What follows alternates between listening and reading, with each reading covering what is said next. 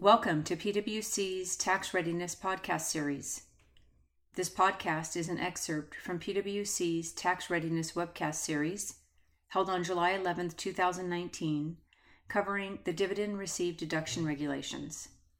The panelists for the webcast were Julie Allen, a partner in PwC's Mergers and Acquisitions Group, Marty Collins, a partner in PwC's International Tax Services Group, Nini Dewar, a principal in PwC's International Tax Services Group, and Aaron Jung, a director in PwC's International Tax Services Group. This excerpt consists of an overview and background of the dividend received regulations. Have a listen. We want to give you an overview and background of these dividend received deduction regulations and then dive a little deeper into the extraordinary dispositions and extraordinary reduction rules. And so maybe to start that off, Nini, will you kick us off and just give us a background to these temporary regs? Sure. Thanks, Julie. So the regulations was issued on June 14 of this year, and just in time before the end of the 18-month period from when the TCJA was enacted on December 22nd.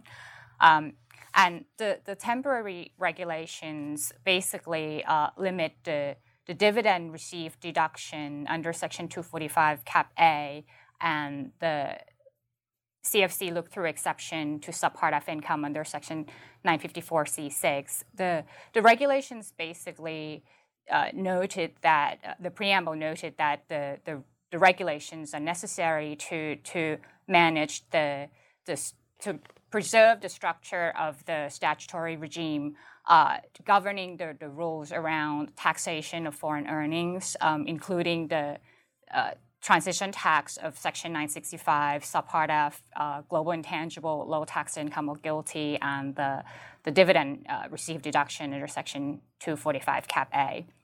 So the rules apply in with respect to dividend received in certain circumstances, and we'll go into details of what is the extraordinary disposition as well as the extraordinary reduction instances. But important thing to note here is these temporary regulations have an effective date for distributions that are made after December 31st of 2017. So it has a retroactive effective date, so it could impact transactions that have already happened.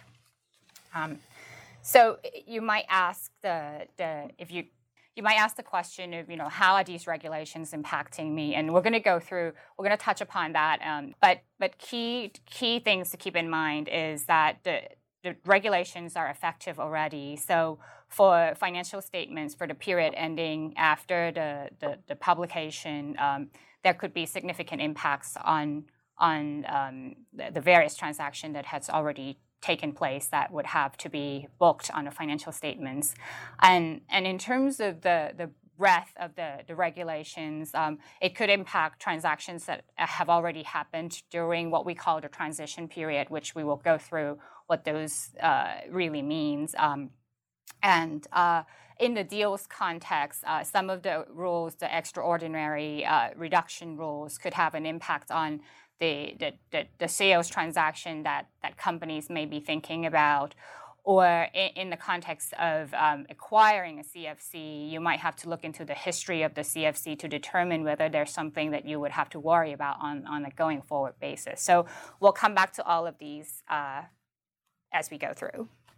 Perfect. And Aaron, would you just take us through maybe an overview now that we've gone through the background, an overview of these regulations? Sure, Julie. And before we dive in, it's probably worth taking a minute to talk a little bit about this kind of statutory scheme you mentioned, Nini, the structure of which Treasury thinks can be preserved through these regulations.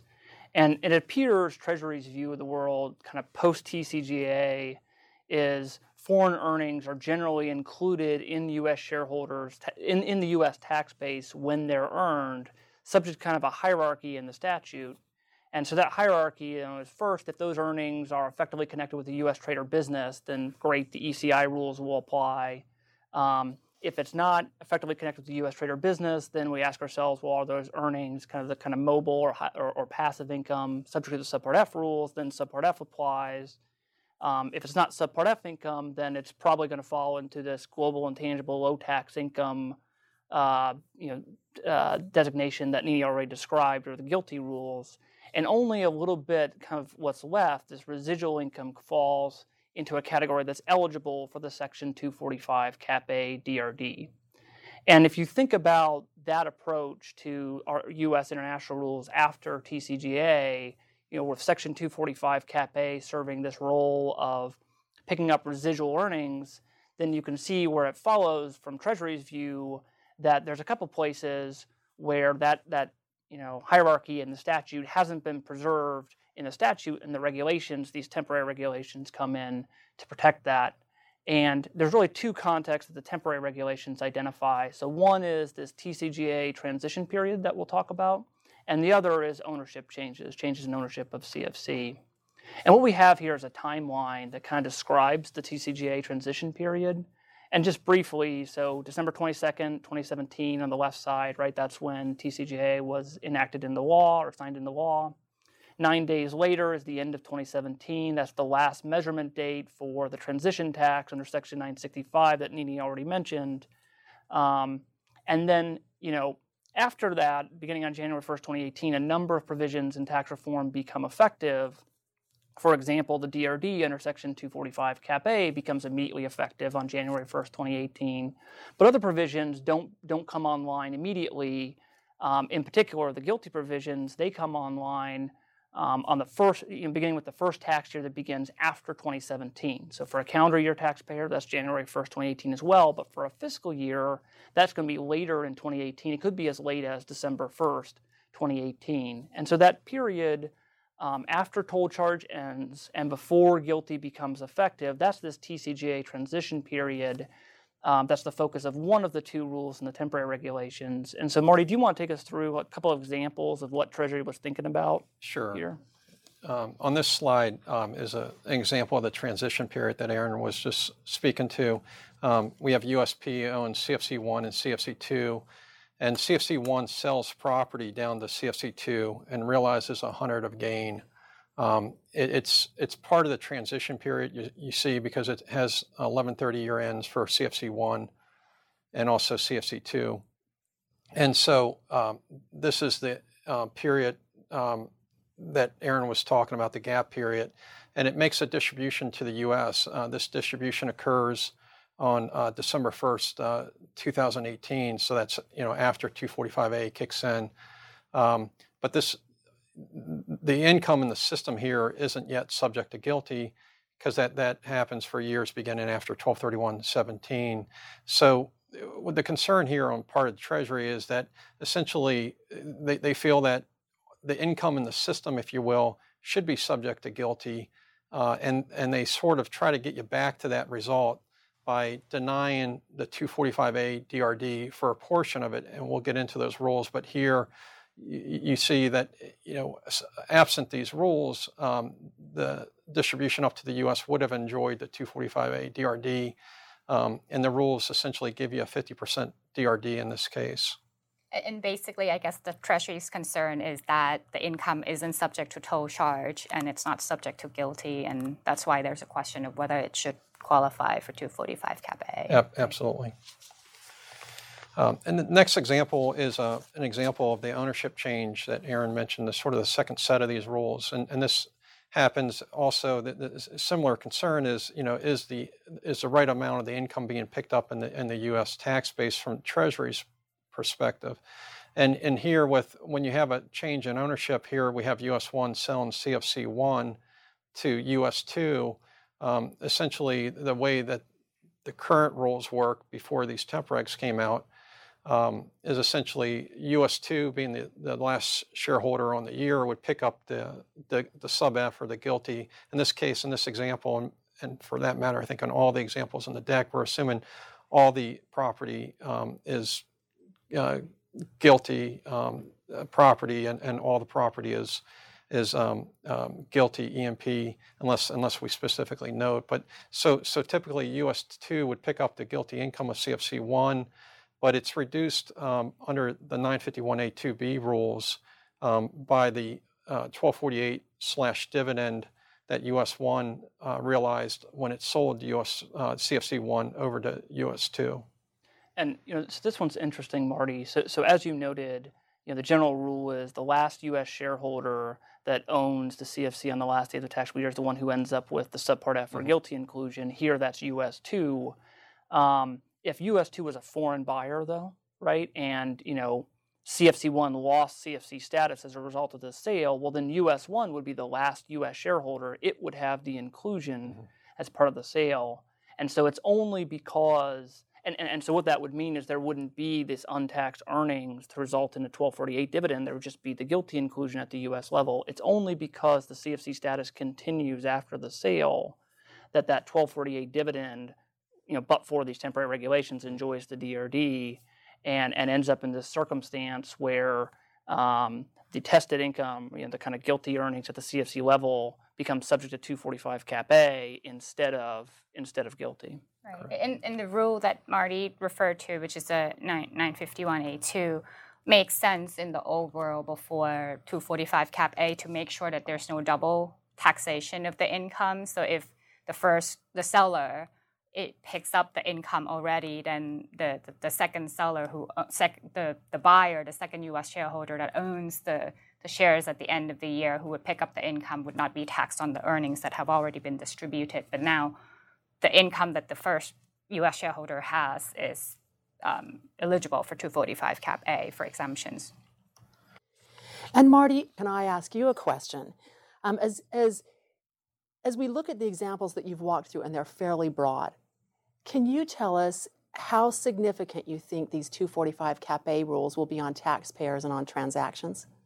Yeah, so the first set of the rules apply to just a gap period, and that's a defined period, but those rules travel with you as well. So once you have a ED amount, you then have you have an ED account that will travel with the stock. So anytime that stock is transferred now, it will have to track the ED account to that stock, and so just in ordinary course transactions, that'll have to be tracked as we go forward here. And then the extraordinary reduction rules that we'll get into that deal with the changes in ownership, the second set of rules. I mean, those can apply in many common fact patterns, and any time you have a sale or a dilution of a CFC stock, they can come into play. Thanks, Marty. I think that's very helpful to pause there for a minute and highlight those, and highlight the differences that we're seeing or the transactions that could be affected. Let's continue on, and Nini, will you take us through a little bit more of an overview of the temporary regulations? Yeah, so as Marty and Aaron talked about, there are two key things that the regulations are trying to touch upon. One is the transition period earnings, and basically the regulations provide that the dividend received deduction under 245 Cap A or the CFC look-through under 954C6 in the case of a CFC dividend is going to be haircut by 50% in the case where the distributions are out of earnings that are from the non-ordinary course disposition of the tested income producing property during the transition period. And the key things to highlight here is this is dealing with the transition period transaction. So anything that falls within the non-ordinary course disposition during the transition period would fall into this rule. And then distributions made after that point in time, so it could be now, it could be in the future, could be subject to this rule. And I think that the 50% deduction, just to point out here why the regulations are providing a 50% haircut, is essentially to bring the taxation more in line with the guilty provision where you are eligible for Section 250 deduction for corporate taxpayers. And so the rules are trying to make sure that the earnings are taxed at least at the same guilty rate. The second part of the regulations deal with the ownership changes. And this is where the DRD and the CFC look-through is essentially eliminated completely, to the extent that the distributing CFC's income, subpart F income or tested income that would have been taken into account by the U.S. shareholder is actually not taken into account as a result of the change in the ownership. So that takes away the exemption or the look-through exception completely, but the rules provide for an election that taxpayers can make to instead close the tax year of the CFC on the date of the reduction in the ownership, to essentially allow the seller to pick up the income, because then it would be the shareholder at the end of the year of the CFC, and therefore it will just pick up the income under subpart F or GILTI regime, as opposed to having the extraordinary reduction transaction. So this slide covers what is actually proposed in the technical correction bill. So we have the temporary regulations now, but prior to these rules being issued, Chairman Brady of the House and Ways and Means Committee released a draft technical correction to the TCJA back in January of this year, which attempt to address similar issues around the transition period earnings and the ownership changes, but in a slightly different direction. So with respect to the transition period earnings, so earnings that are earned post the measurement date of the toll charge, but before GILTI is applicable, the draft technical correction was suggesting an extension of the 965 toll charge provision to apply to these earnings when there are extraordinary disposition. So while the temporary regulations suggest or provide for a essentially denial of some of the 245 cap A dividend exemption, the technical correction was suggesting extending the 965 toll charge to these earnings. On the ownership changes, the technical correction bill was suggesting that maybe the U.S. shareholder should be picking up the subpart F and GILTI income not only when it owns the CFC on the last day, but at any time during the taxable year, to the extent that there's some the distribution would be DRD eligible. So different direction here, but needless to say, we're having the temporary regulations now, and we have to go forward with those rules. Yeah, it's interesting, Nini. It goes after the same kinds of issues that proposed technical corrections do, but they go after, as you said, in the transition period by extending toll charge, and then, in the ownership changes by changing the pro rata share rules.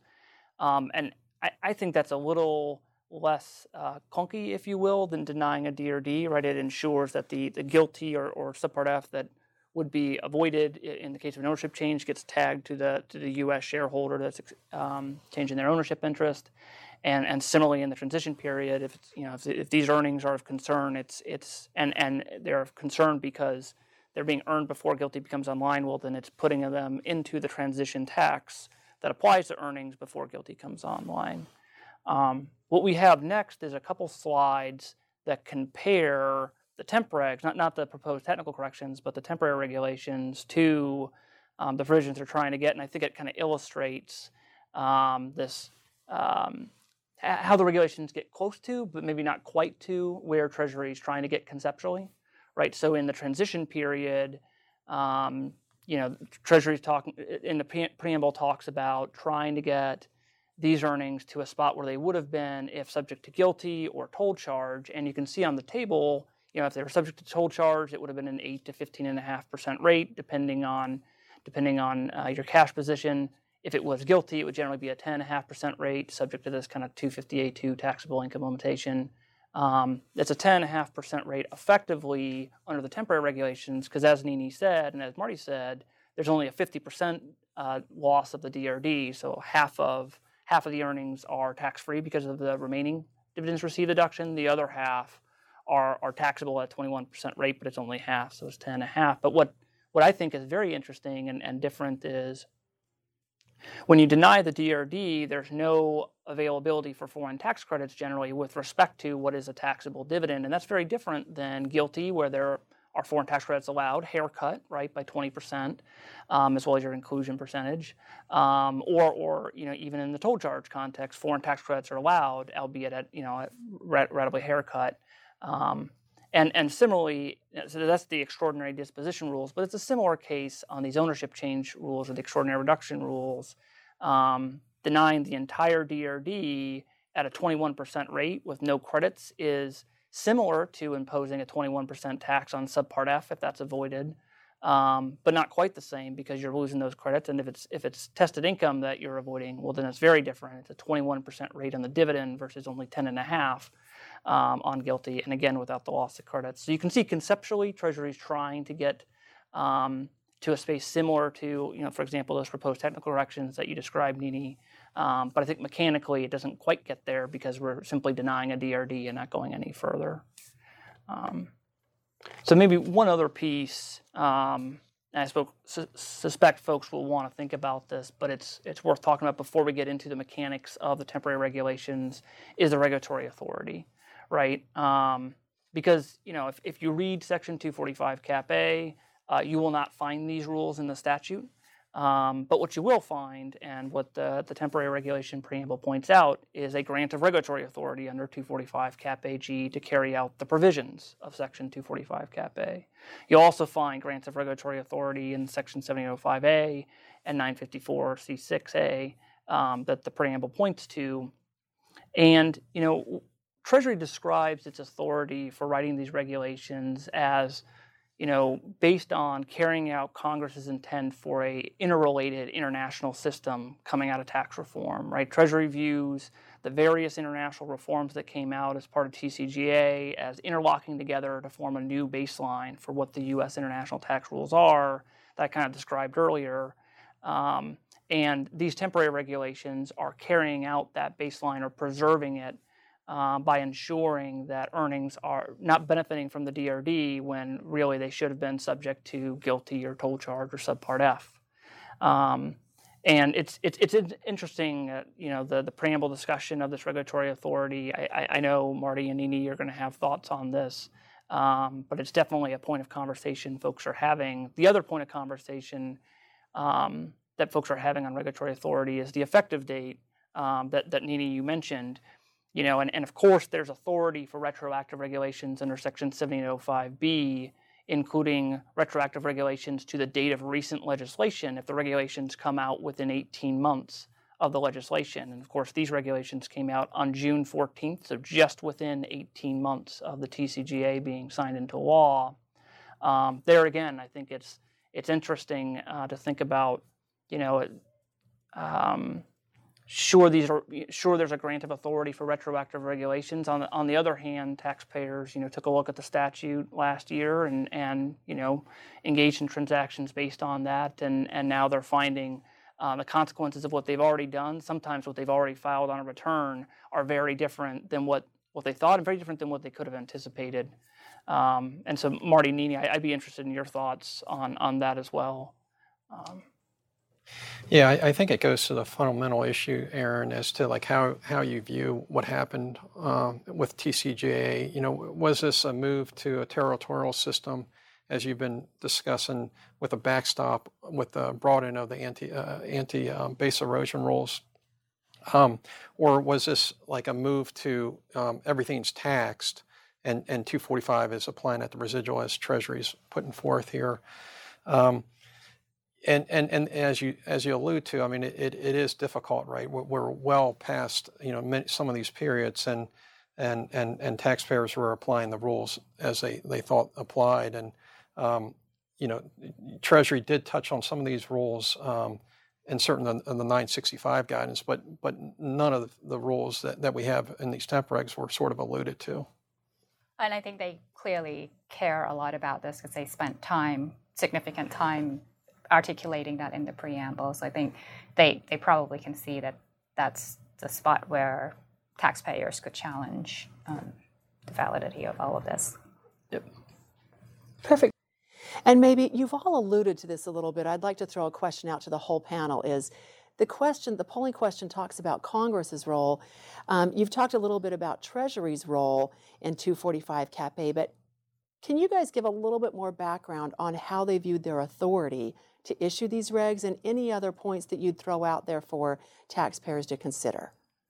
Well, so, one thing I'll say, Julie, it's been no secret Treasury's been concerned with these areas for a while.